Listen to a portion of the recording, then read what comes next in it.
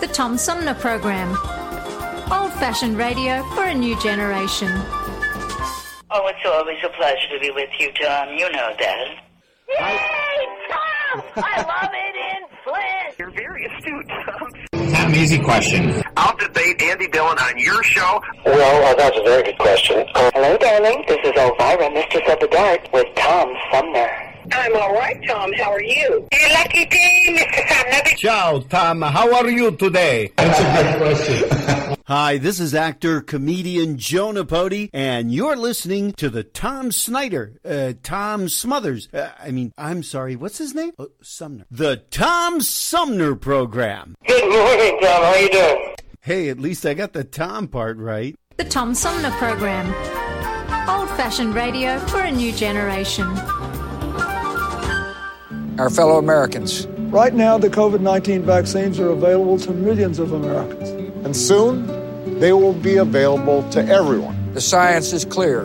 These vaccines will protect you and those you love from this dangerous and deadly disease. They could save your life. So we urge you to get vaccinated when it's available to you. That's the first step to ending the pandemic and moving our country forward. It's up to you.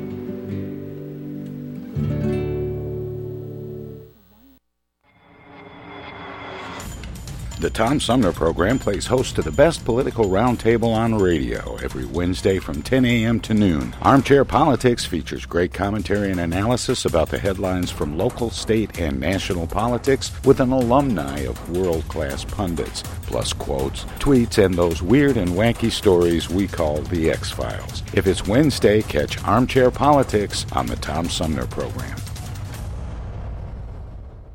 This is Mayor Sheldon Neely, and you're listening to the Tom Sumner Show.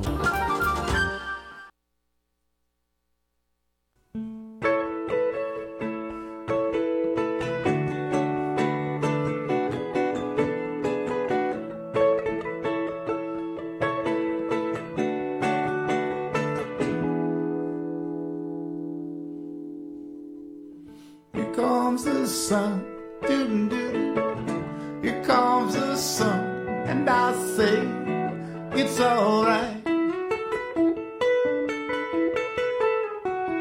Little darling, it's been a long, cold, lonely winter. Little darling, it seems like years since it's been here. Here comes the sun, doo-doo-doo. Here comes the sun. And I say, it's alright.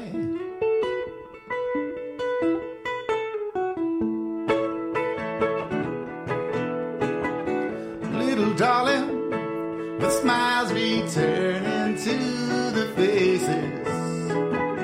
Little darling, it seemed like years since it's been here. Here comes the sun. Comes the sun, and I say it's alright.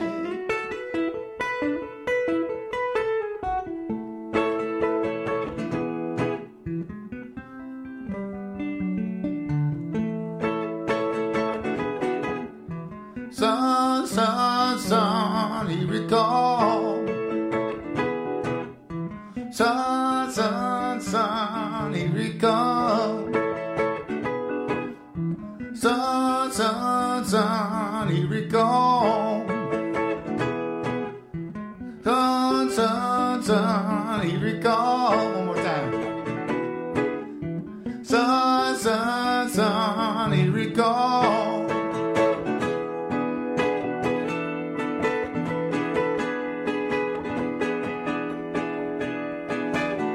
Little darling, I feel the ice is slowly melting. Little darling, it seemed like years since it's been clear.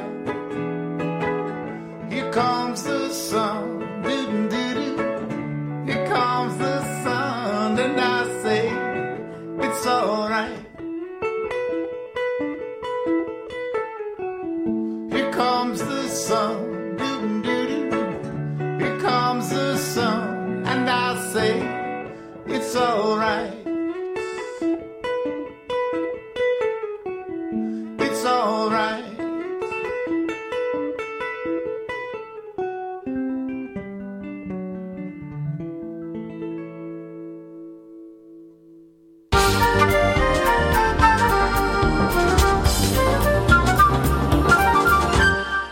welcome back, everybody.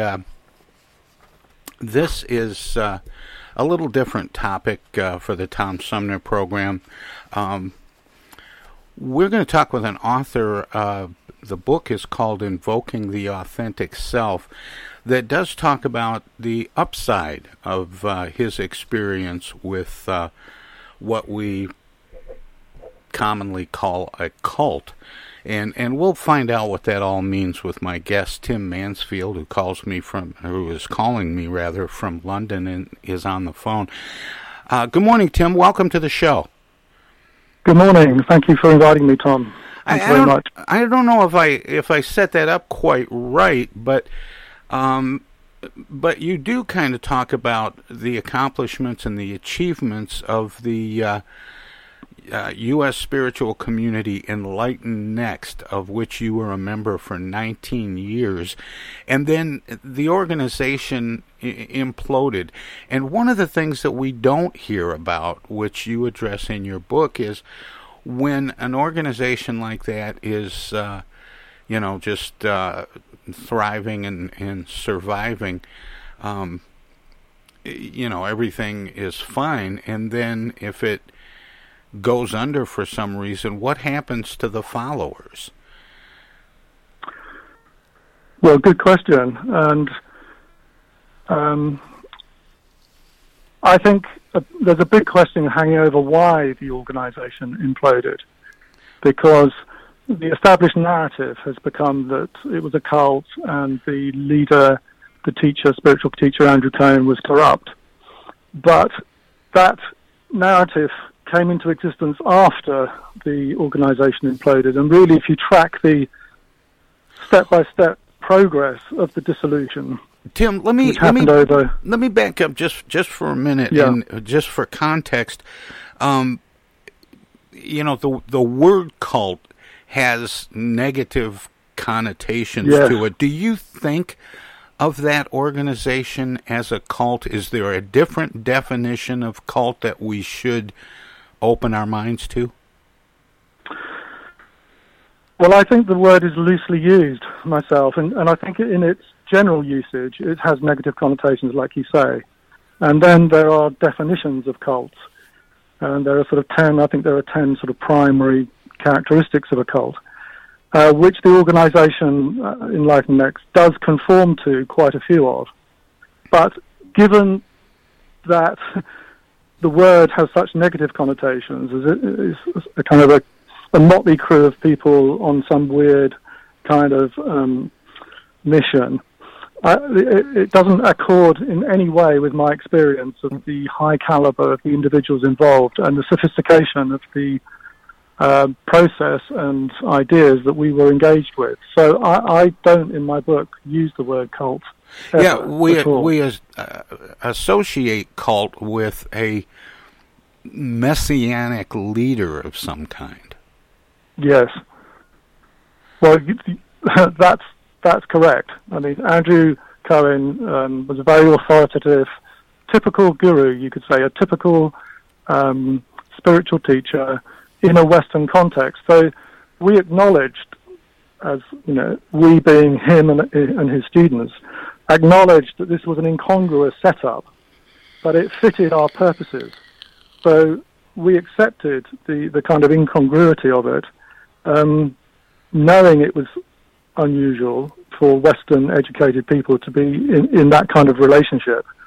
But we understood why we were in it, and we understood the history of it. So it didn't seem to us. And then you misplaced. Sort of hinted that he was the leader of this group, Andrew Cohen, was thought to be corrupt, and many organizations like this one that are deemed to be cults fall because of the corruption of this messianic leader. And you say that narrative came after the fall. Exactly. And didn't precipitate the fall. How did this organization collapse versus the way we see others collapse?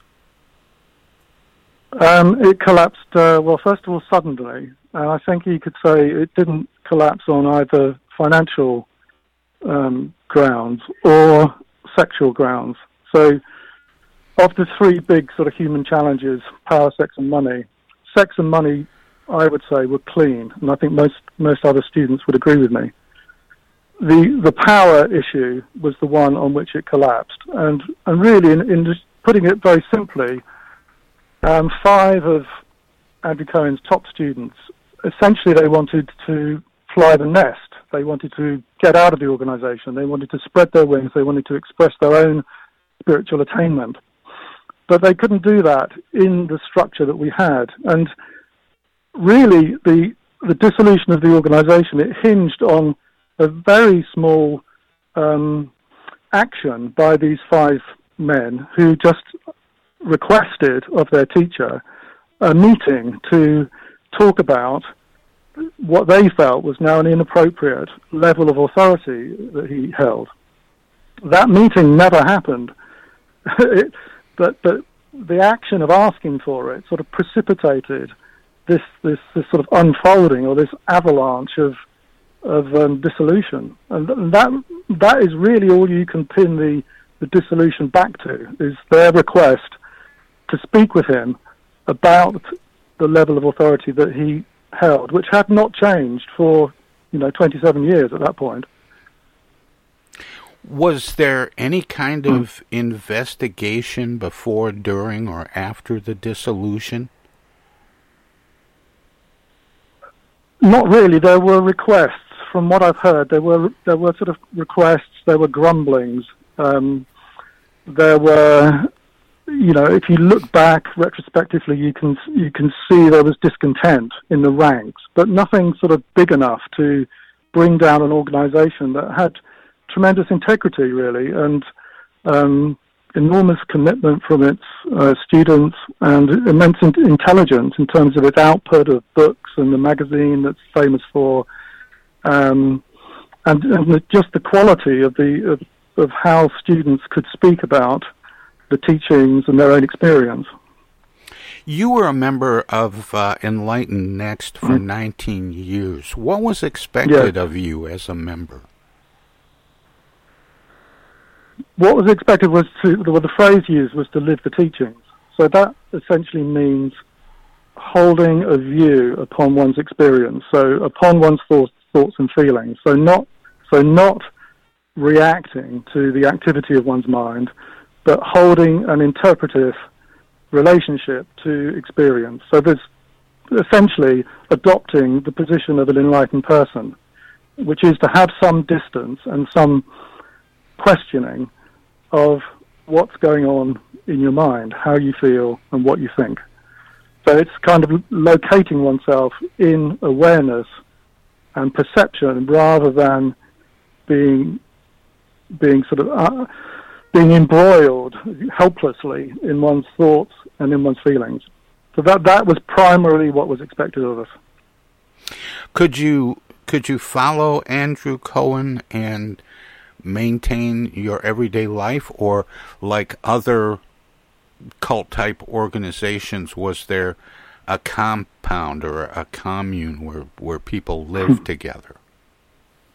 There was a whole range of, there's a very strong, very kind of clear hierarchy with perhaps 6 divisions in it, and one of those divisions would be people who lived in the world, pursued their own careers, raised their own families, were interested in Andrew's work, came to retreats maybe, or were participating in online meetings and conversations with him. And it's sort of typical, what would generally be called a lay student community. That was one option that was very much available, approved of, facilitated. And then you can go all the way up to the other end, where he had his closest senior students, from whom a lot more was expected. And where were you on that continuum? So I was, if you think of us as Wimbledon tennis players, I would be seeded at number 25. So I was not a teaching student. I was just below the level of students who went out and taught to the public or were given positions of responsibility on the 10-day retreats, lengthy retreats, or students who led their own retreats or did little tours around Australia, for example, teaching trips, things like that. So I wasn't a teaching student, but I was kind of nudging that bracket, if you like. More about Enlighten Next and spiritual enlightenment with author Tim Mansfield. Hello, darling. This is Elvira, Mistress of the Dark, with Tom Sumner. I'm Julie Lopez with Crime Stoppers. Have you ever wondered what to do if you have information about a crime or the whereabouts of a felony fugitive and you want the police to know but you need to remain anonymous? Well, here's what you can do. You can go to p3tips.com or download the mobile app. You can go to Crime Stoppers of Flint and Genesee County's Facebook page and click on the Leave an Anonymous Tip tab, or you can call 1-800-422-JAIL. All methods are anonymous, and if your help leads to a felony arrest, you may be eligible for a cash reward. Remember, your voice matters. The Centers for Disease Control and Prevention is working to help keep you and your community safe from the threat of novel or new coronavirus. If you have traveled to a country with a widespread outbreak of COVID-19, CDC recommends you stay home and check your health for 14 days after returning to the United States. Take your temperature with a thermometer 2 times a day. Watch for symptoms like fever, cough, and trouble breathing. And if you feel sick or have symptoms, call ahead before you go to a doctor's office or emergency room. Tell the doctor about your recent travel and your symptoms, and avoid contact with others. For more information, visit cdc.gov. Hey, this is Tom from the Tom Sumner Program. Catch me and a gaggle of great guests weekdays on Our Voices Radio, WFOVLP 92.1 FM.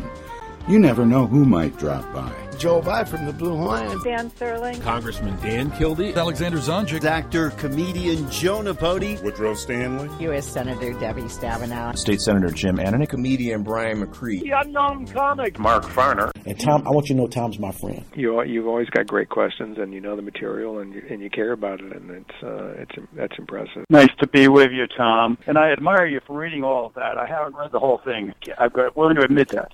Hey, Tom, this is my favorite interview always. It's like having coffee at the kitchen table with you. Tune in Monday through Friday from 9 to 12 right here on 92.1 of a kind, and check out our website at TomSumnerProgram.com. Hello. Speaking. Oh, dear. Honey, our car warranty is expiring again. So soon? It just expired last week. You don't even own a car! Not now, Dana. Your father's on the phone. Hey! Mom and Dad, you're being scammed. It's a robocall. Scammers are using new technology and clever tactics to make more and more calls that look legitimate but are hard to trace. They can make it look like they're calling from any number, even from numbers of people you know. My robocall crackdown team is working with state and federal partners to stop the robocalls for good, but I need your guys' help. Don't trust your caller ID. Verify you're really talking to the person whose number appears when your phone rings. And if you accidentally answer a robocall, hang up right away. Engaging in conversation will only lead to more calls. Use a call blocking app on your cell phone that stops robocalls before they interrupt your day. And if you do get a robocall, file a complaint with my office online at mi.gov/robocalls. And Mom, Dad, please do not give your information out to these scammers over the phone. They're just trying to trick you. Well, at least they call. No, I get it, you're busy. But you know Janine's daughter is a doctor. She calls every week. A doctor. I'm Michigan Attorney General Dana Nessel. Visit mi.gov/AG complaints for your connection to consumer protection. Hello, this is State Senator Jim Ananich, and you're listening to the Tom Sumner Program. More about Enlighten Next and spiritual enlightenment with author Tim Mansfield straight ahead. What did the teaching trips look like? I mean, how were people gathered and taught about this spirituality? So a teaching trip, say Andrew did a European teaching trip, then there were centres, what we called a centre, which would be a group of people with usually a rented or sometimes an owned building that would have it'd have a meditation hall and it would have some administrative offices. And there might be 20, 30 people living kind of committedly around that centre, going to meditate in the meditation hall each day, and at the weekend, spending most of the weekends at that centre, kind of working for the organisation. And so a teaching trip that Andrew would do, he would go maybe to 6 cities in Europe, and at each city, the centre there would have gathered together some members of the public and people who belong to the organisation loosely, and that would form a teaching, an evening teaching, maybe 2 evening teachings of somewhere in the region of 100, 150 people in a rented auditorium of some sort. But how was the public invited to attend or participate? How did that work? Because it sounds a little bit like preaching to the choir. How do people join the choir? Well, Andrew's magazine was very well known, and the readership of the magazine, I think, drew in new people, as it were. Then you'd have friends of friends and friends of family, friends of students. I mean, it's a little bit what you're describing, preaching to people who already knew the teachings, who were already kind of committed to Andrew as their teacher. That's true. But then you'd probably have about 1/3 of the audience would be newcomers who'd just heard of Andrew, who'd read many of his books, or who were subscribers to the magazine, for example. Were Andrew's teachings of his own contrivance or based on the works of others who had gone before him? Well, as we understood them, they were his own contrivance. You know, they're based upon classic Advaita teachings, Enlightenment teachings. But then Andrew, in his teaching career, as he described it, as a career, he came to essentially, if you put it in a very sort of tight nutshell, you'd say that God was equivalent to evolution. So his definition of God was the force of love and evolution, that the nature of existence is forward-moving, that it's, you know, and that as human beings we experience that as the desire for improvement. So that's why his teachings are called evolutionary enlightenment. So it's this disassociation from experience, and then realizing that life is on the move, and oneself as a human being is, you know, we're on the move, we're developing, we're moving forward, we're seeking to express ourselves, we're seeking to be ourselves, we're seeking authenticity, authentic participation in life. And that was synonymous, that authenticity was synonymous with evolution, this sort of explosive, forward-moving, expanding entity of existence, or facet or quality of existence. And was that in itself the goal? That in itself is the goal of the teachings. And then as a community we had a separate mission, which was to form these enlightened groups. So it's kind of a group of people who were disciplined enough to maintain an enlightened relationship to experience for an hour and a half or a 2-hour meeting. And so we were developing this faculty, which, if one put it in a nutshell, you could say we were seeking to reliably receive what in Christian terms would be called the Holy Spirit, a force that kind of entered that forum. And this was our business. This was our work for between 1988 and 2001, and thereafter a little while. But that, as a community, we were seeking to create this group faculty, this receptive quality. But Andrew's teachings, if you picked up the book and read them, would be more about delivering this connection between evolution and spirit and God.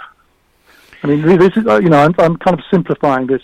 Andrew's descriptions are sort of much, in a way, more subtle than mine here.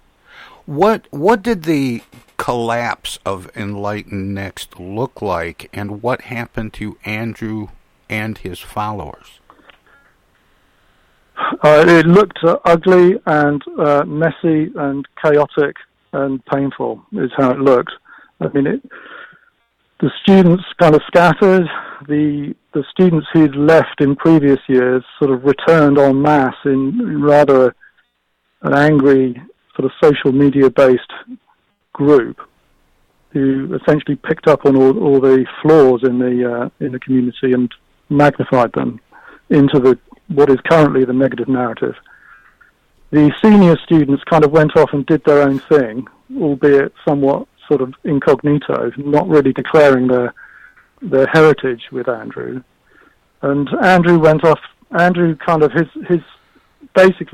internal experience, his world collapsed, and that included his enlightened condition.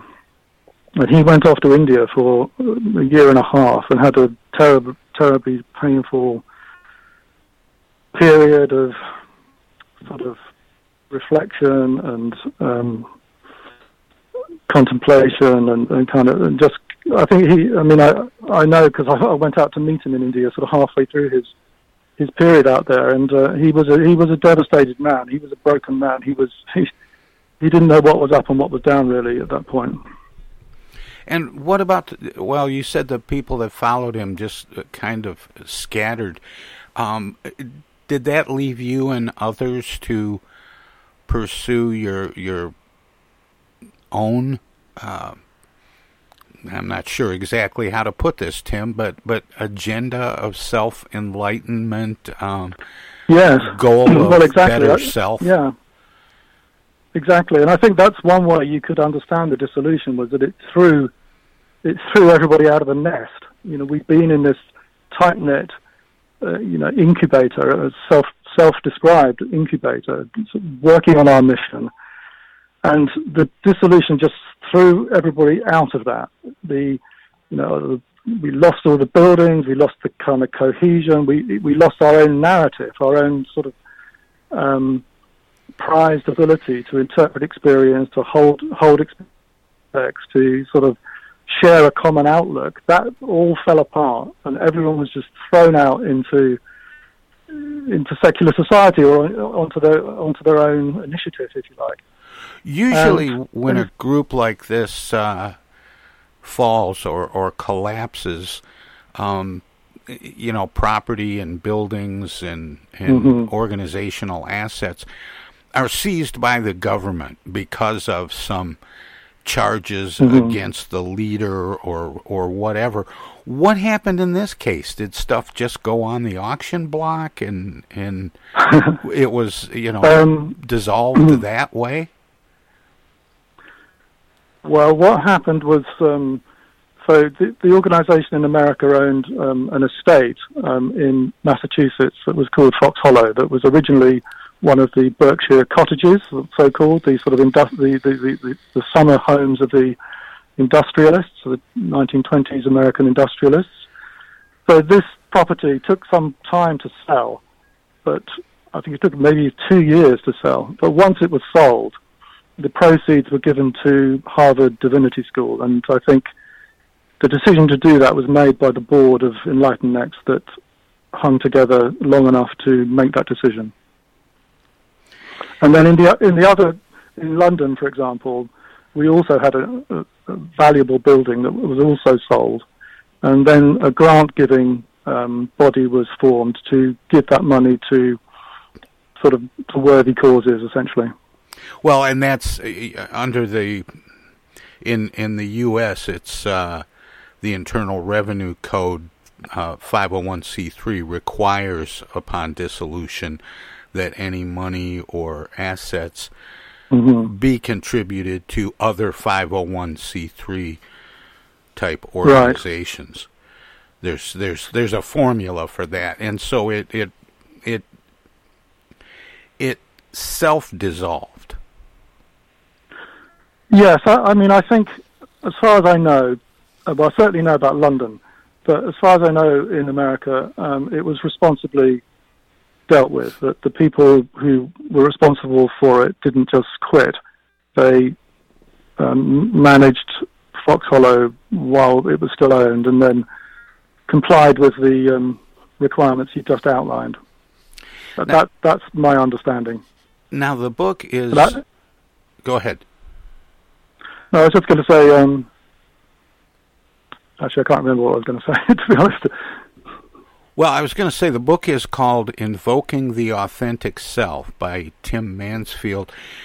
Tim, this book, is it a memoir? Is it a manual? Is it, how would you describe the book, and what are you hoping readers will get out of it?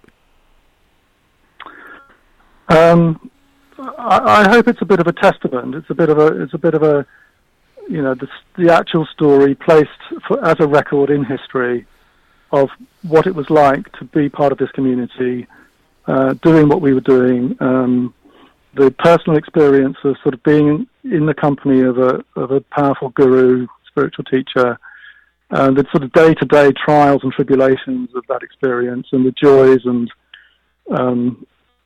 beauty of it.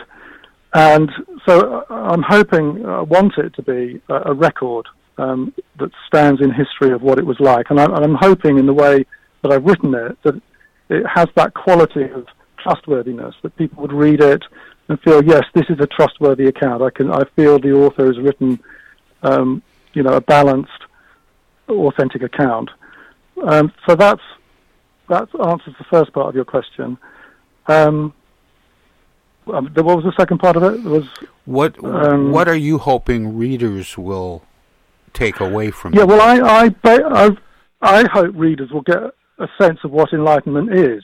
That's what I really hope, that this elevation of, or this sort of shift of identity from the activity of the mind, from what I think and how I feel, the shift of importance from that field of one's being to the faculty or the quality of perception, of awareness, of perception, of interest, of curiosity, that the thread, what you could call the thread or the current of God within each of us.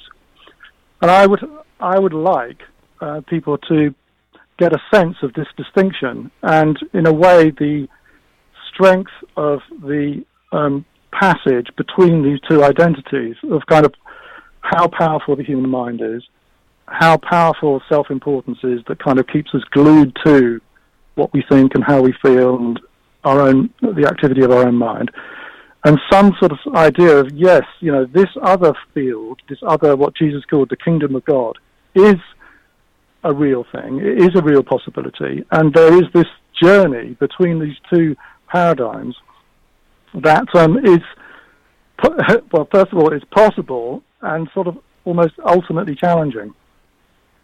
Usually when a group like this collapses for whatever reason, there's dispersion placed on the teachings of the guru, in this case Andrew Cohen, and you suggest that really shouldn't be the case, that this was more of a failure in leadership or some kind of a power struggle gone awry, but didn't reflect on the teachings themselves. Exactly. I just, partly because it's my own experience, I feel Andrew's teachings, they work very well for basically for Protestant people, for Northern European, sort of Teutonic-based people. I think, essentially, in the way I understand his teachings, you're using the mind to sort of see through the mind.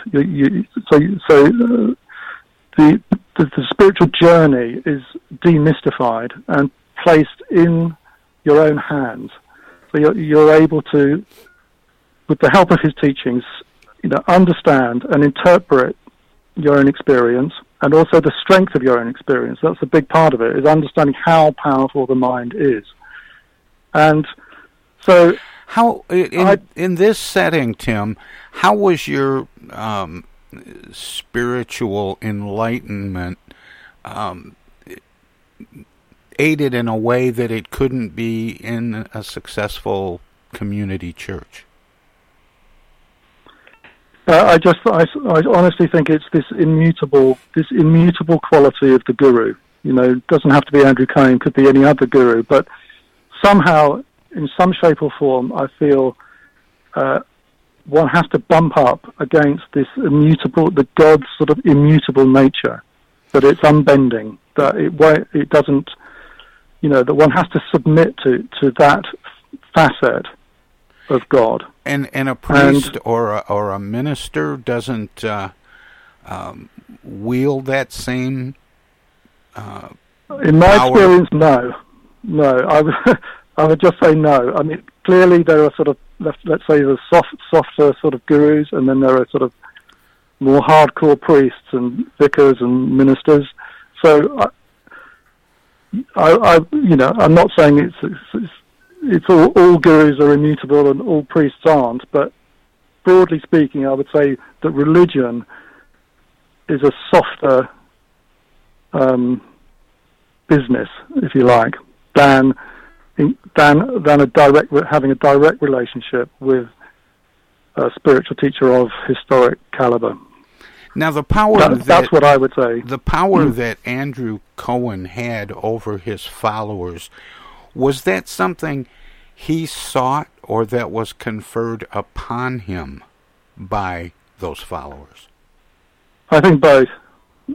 But both, just in the mechanism of it, I see it as symbiotic. I see, in a way, the students unwittingly are wanting to bump up against, that they want to hit upon this authoritative quality of God, and they find it, they seek it, and also create it. I feel in the teacher, and then the teacher's role is to be that figure. So in a way, the teacher is also adopting either consciously or unconsciously or historically, because it's a function. I think that the spiritual teacher is performing a function. That's a very important thing. It's not a personal choice so much as the function of being, God's representative on two legs, if you like. Now, this is an oversimplification, Tim, but we only have so much time.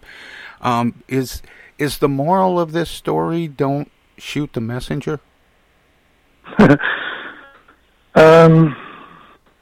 Do you know what I mean by that? By making that comparison, that although Andrew may have failed and the organization may have collapsed, you seem to think that the message should survive.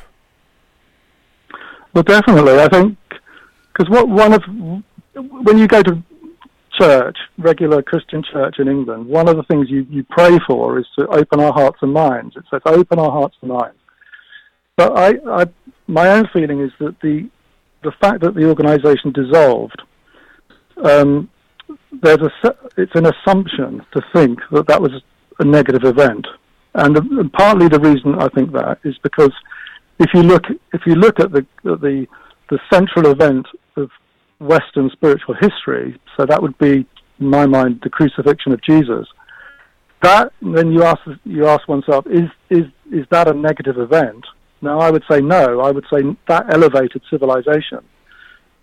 But I guess maybe I should amend my statement and say shoot the messenger, but don't shoot the message. Yes, I'm not advocating that people go out and shoot gurus, but no. But in this particular case, the fact that Andrew Cohen's mission organizationally may have failed, but as a teacher, he left behind a good message. Potentially, yes. It's swamped. It's swamped. So it doesn't really exist at the moment. Tim, obviously the books exist. This is a fascinating. This is a fascinating conversation, and we have to wrap things up, Tim. But I always give guests an opportunity to let listeners know where they can find out more about what we've been talking about. Of course, the book by Tim Mansfield is Invoking the Authentic Self. But are there some resources if people wanted to learn more about this that you could recommend? And do you have a website? The book has a website, www.invokingtheas.com. That's really just about the book. There's going to be a website for the community, kind of a gallery of the positive qualities of the community that's being built at the moment, but not necessarily for the public. I think possibly Andrew Cohen's own website would be the first place to... All of Andrew's magazines, for one thing, are uploaded onto his website. So that, I think, is andrewcohen.com is his website. That'd probably be the best reference for people who wanted to find out more about his teachings. Or you could look up online for his books. So there are 7 or 8 of his books. Well, Tim, thanks for sharing your experiences and your thoughts with me and the listeners this morning, but also with the world through your book. Thank you. And thank you ever so much. It's been lovely to talk to you. Keep up the good work. Thank you so much. Okay, bye-bye. Bye. Again, that was Tim Mansfield, former member of the U.S. spiritual community Enlighten Next, where he was a member for 19 years. He's written a book called Invoking the Authentic Self, and we'll have more of the Tom Sumner program straight ahead.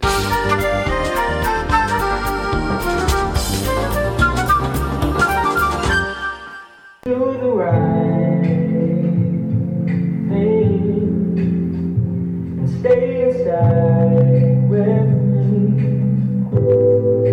You might just save a life, or 2, or 3, or 4, or maybe 5. Let's save lives. Are we crazy, baby? This isolated life ain't all that bad. Are we lazy? Maybe, but it's a welcome change of pace from the madness. Are we crazy? Maybe, this isolated life ain't all that bad.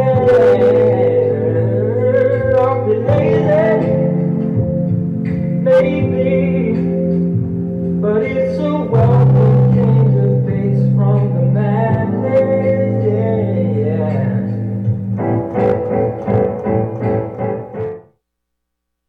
Hey, this is the Unknown Comic, and guess what? You're listening to the Tom Sumner Show right now, and now, and now too, and even now.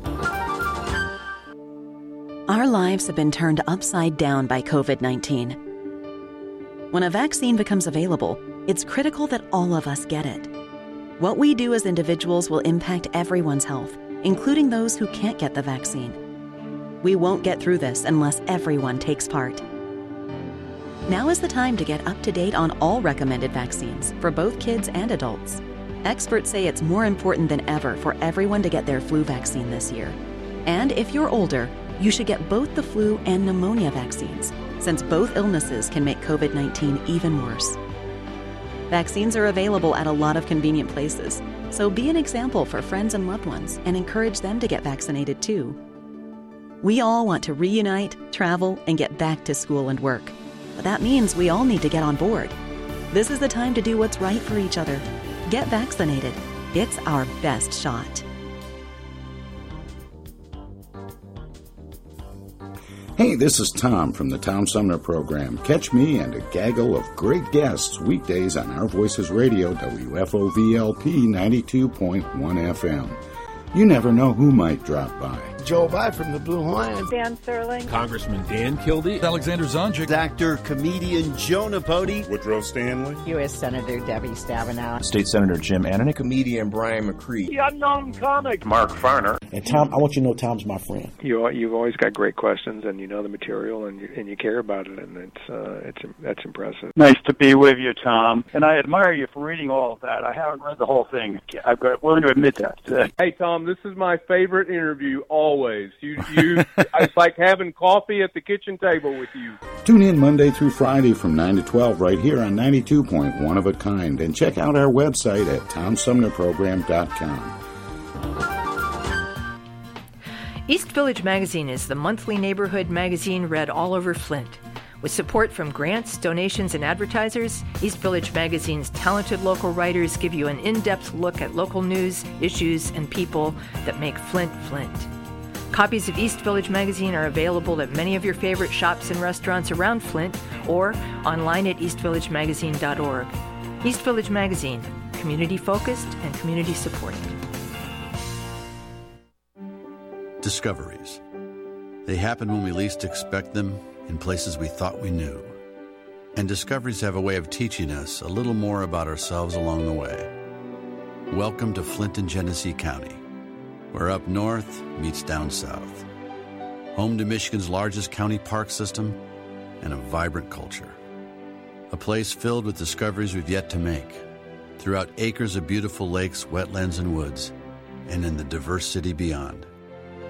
Where the uplifting melodies of gospel choirs fill the air, where the work of renowned artists color the galleries and museums, where the fresh fruits and vegetables at the downtown farmers market awaken our senses, and where the cultural center and planetarium broaden our view of the world. Let's spend a few days enjoying the wonders of Flint and Genesee County, where the joy of discovery is pure Michigan. Your trip begins at Michigan.org. MTA Flint is nationally recognized for continually seeking to provide sustainable, reliable, and cost-efficient transportation for individuals throughout the region. Through work-related and non-emergency medical transportation and Your Ride services, MTA is moving people with future and alternative fuel technologies. More information about MTA Flint and specialized services is available at mtaflint.org.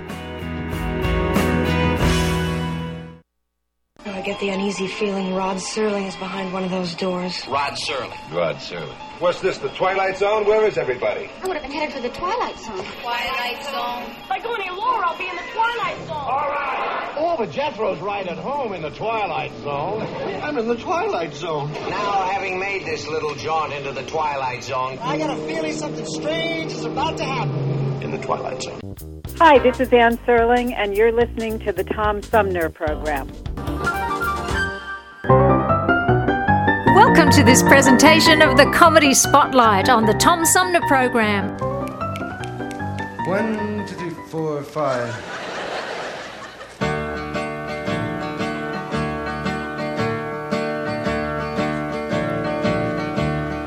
Michael row the boat ashore. Hallelujah. Everybody. Michael row the boat ashore. Hallelujah. Once again now, row the boat ashore. Hallelujah. Michael, row the boat ashore. Keep it rolling. Hallelujah. Everybody hum. Wait a second, Dickie. Dick. We hum it this time. I want to go back to the start and take it one more time from the top. Why? Michael, row the boat ashore. I'd just like everybody to join in this time. Okay, one more time. Okay. Right. Gang, in a world torn asunder by strife and by unhappiness, what sound in the world enters into our heart and brings love and brotherhood but the sound of people's voices joining together and singing? So let's roof the rafters, people. Let's fill this room with the most joyous sound known to man. People singing.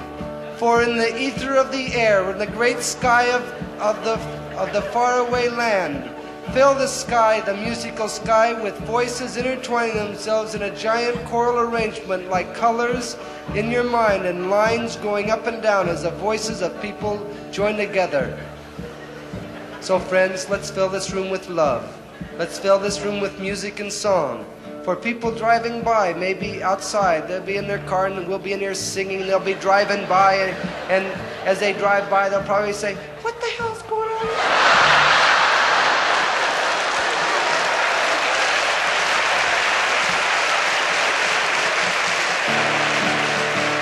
Let's sing out now, friends. Michael rowed the boat ashore. Sing out. Hallelujah. Michael rowed the boat ashore. Hallelujah. Everybody. Wait a second, that guy wasn't singing there. Which guy? The guy with the girl with the blonde hair. You weren't singing very well there. Would you join in with us and fill it? You will? You will? You'll sing with us now, huh? Go ahead. Here we go, gang. Michael rowed the boat ashore. Hallelujah. Michael rowed the boat ashore. Hallelujah. Now, everybody hum.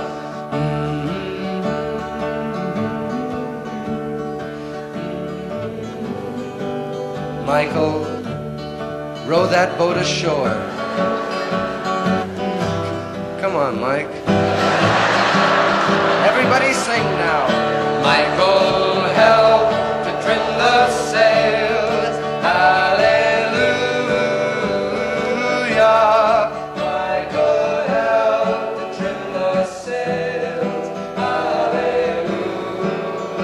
Everybody hum.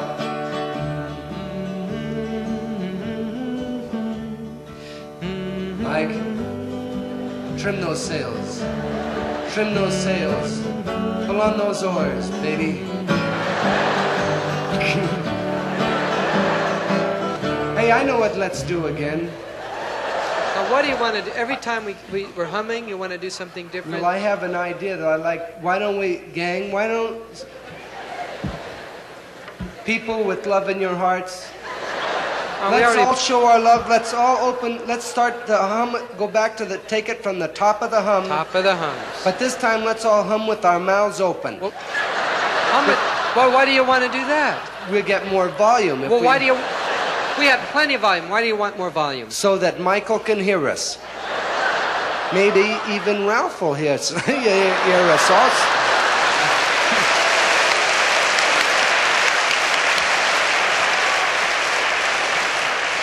So, gang, let's all hum with our mouths open this time and get a little more volume. That's a nice idea. Really, that's a great idea. But you cannot hum with your mouth open. Yes, you do. All you have Don't ask anybody to hum with their mouth open. Yes, all you have You to can't do that. Listen, if you tried to hum with your mouth open, you could hurt yourself. That's too bad. Yeah, certainly is. I'll tell you what, if you want more volume, why don't you ask everybody to ah? I mean, not just a regular ah, but like this. Ah. See? It's louder, it's easy to do, and if you ask everybody in this entire room to ah together in unison to Michael, you will experience a thrilling, exciting, vibrant, it'll be a vibrant experience. Tremendous. Let's all open up our hummers now and all ah together, okay? Everybody except you. You hum with your mouth open.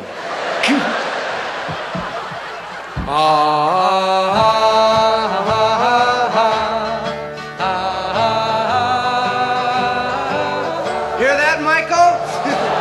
We'll help you trim those sails and row that boat, won't we, gang? Everybody. Michael rowed the boat ashore. Hallelujah. Michael, you better get that boat back. Lose your deposit on it.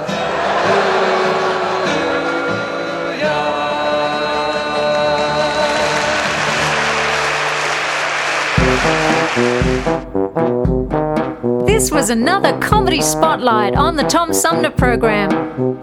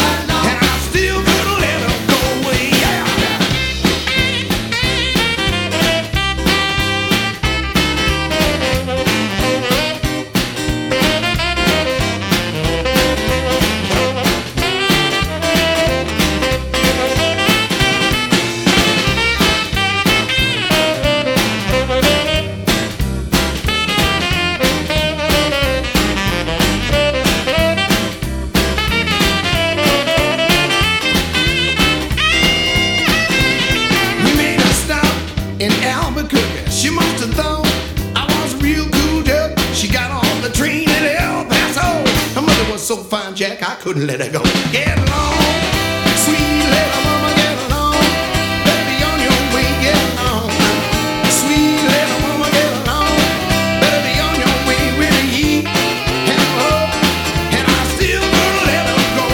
Yeah, the train get rolling all night long. Train get rolling all night long. Train get rolling all night long. Train get rolling all night long. Train get rolling all night long. And I still gonna let her go.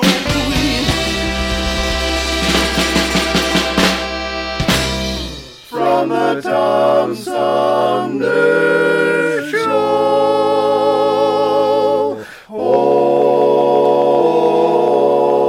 yeah.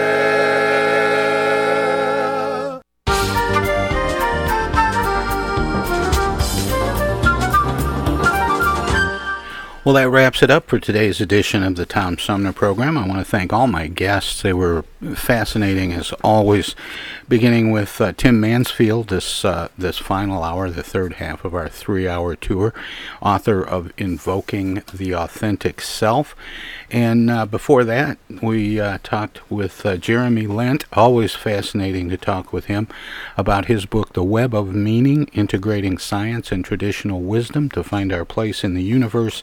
And kicking it off this morning with Dennis Kucinich, who was the former mayor of Cleveland and served in Congress from Ohio, talking about his new book. Oh, he was twice a candidate for the Democratic nomination for president, but he had a new book called The Division of Light and Power, and it's a fascinating story, and he has some interesting observations. What a great lineup today, and we got a good one tomorrow to kick off the weekend. So be sure and join us for another edition of the Tom Sumner Program tomorrow at 9. Good night, everybody. The Tom Sumner Program is a live variety show. We want to acknowledge all of our guests who play such an important role in the show, and our cavalcade of cohorts from coast to coast for their regular contributions.